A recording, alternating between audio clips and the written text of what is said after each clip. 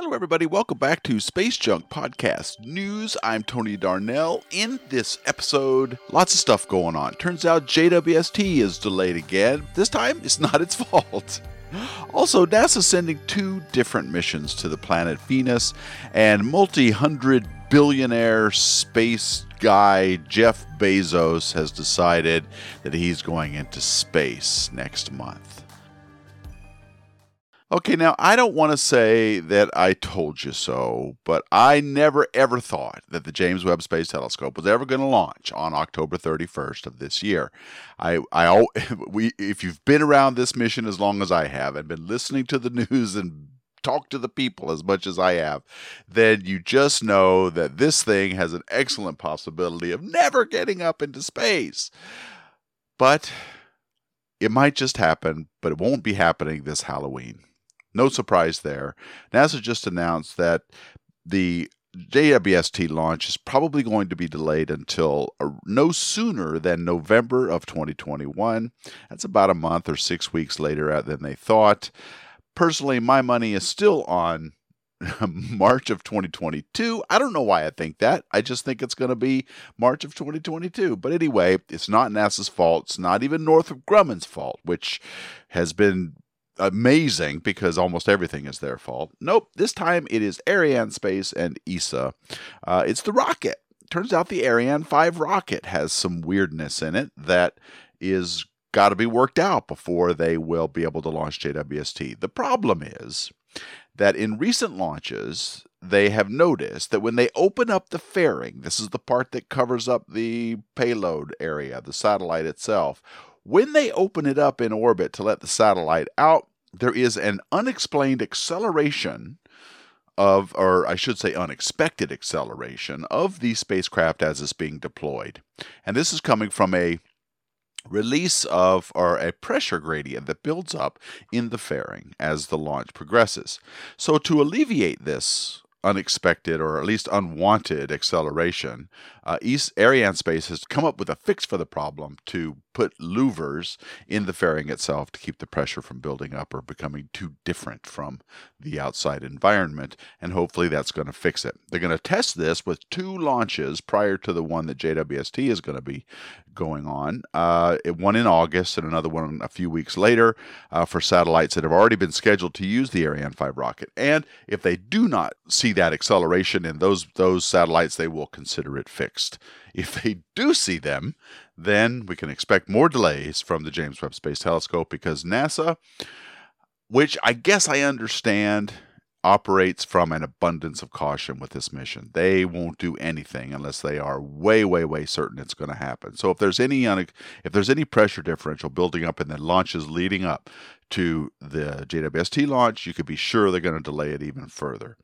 I guess I don't blame them so much. I mean, right at this point, we've got such a sunk cost into this that we have to be super careful. So while I don't know enough about how great the pressure differential in the acceleration is with the telescope, the $9 billion telescope, you don't want to take any chances. So guys, we have to wait. Look forward to a November launch so far, according to NASA, but don't be surprised if it gets delayed another time.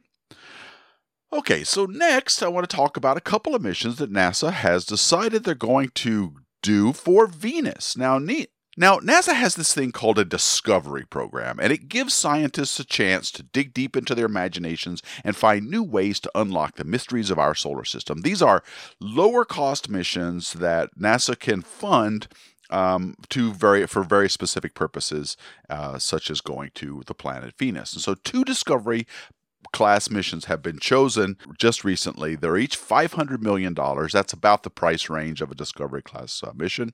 And they're going to go to Venus again because we haven't been to Venus in a really, really, really long time. So they're going to build two missions. One of them called Da Vinci Plus, which stands for Deep Atmosphere Venus Investigation of Noble Gases, Chemistry, and Imaging. So you tell me about that if that's a good acronym or not. I don't want to know what the plus is. But Da Vinci Plus will measure the composition of Venus's atmosphere to understand how it formed and evolved, as well as measure whether the planet ever had an ocean, which would be cool.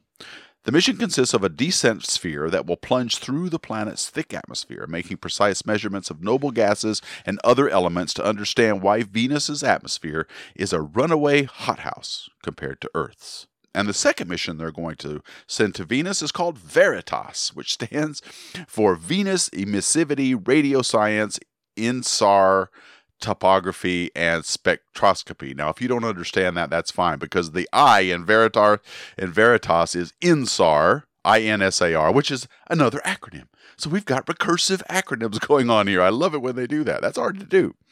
But Veritas will map Venus's surface to determine the planet's geologic history and understand why it developed so differently than Earth. Orbiting Venus with a synthetic aperture radar, which is something we've done in the past, but now we're going to do a more high resolution, Veritas will chart surface elevations over nearly the entire planet to create 3D reconstructions of the topography and confirm whether processes such as plate tectonics and volcanism are still active on Venus. So that'll be cool. I, for one, am very excited about these two missions. I think going to Venus is something that's been long overdue.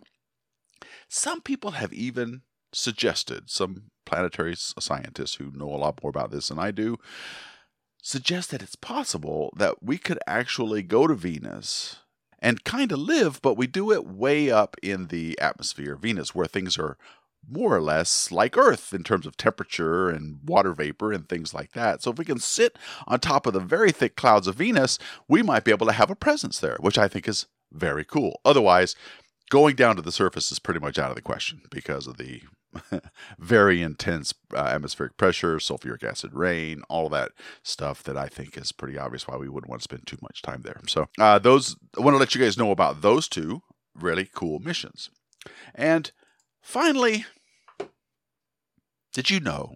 Maybe you don't know. Maybe you do know and you don't care. I'm finding it hard to care, but I'm going to tell you about this anyway. Jeff Bezos, one of three space billionaires, people who have so much money that really finding ways to spend it is actually a problem. Jeff Bezos is going to go into space on one of his own rockets. He's going to put his money where his mouth is. Turns out, 2 weeks after he stops being the CEO of Amazon, which I suppose is probably the correct timing, he and his brother are going to sit in his New Shepard rocket capsule and launch himself into high Earth atmosphere / low Earth orbit. He won't actually go into orbit because New Shepard isn't doing any orbital flights yet. But the capsule can hold up to 6 people, and he and his brother are going to be among 2 in there on July 20th.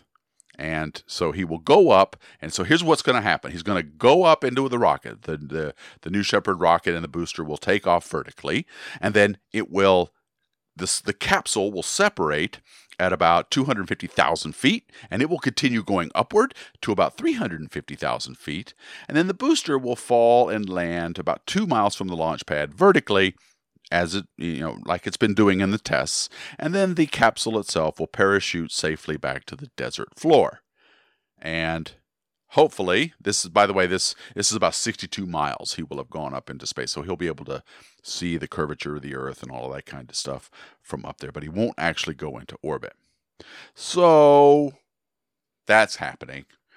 Go Jeff Bezos, I guess. At least, yeah, I get this feeling when I look at Elon Musk, right? He's like developing SpaceX and going to Mars. I get this feeling like he sits in the boardroom going, "Yep, I'm right behind you guys every step of the way," and he pats them on the back, but he himself has no intention of going up into any of those rockets anytime soon. But Jeff Bezos, at least, the space billionaire adventurer now, is going to do it. But not to be outdone, Richard Branson, the other space billionaire for Virgin Orbit, is going to try and beat him up there for some kind of multi-billionaire bragging rights. I guess it's a very small club, so they have to amuse themselves somehow, I guess. Anyway, that's it for this episode, folks. On behalf of Dustin Gibson, I'm Tony Darnell. Thank you all so much for listening. And as always, keep looking up.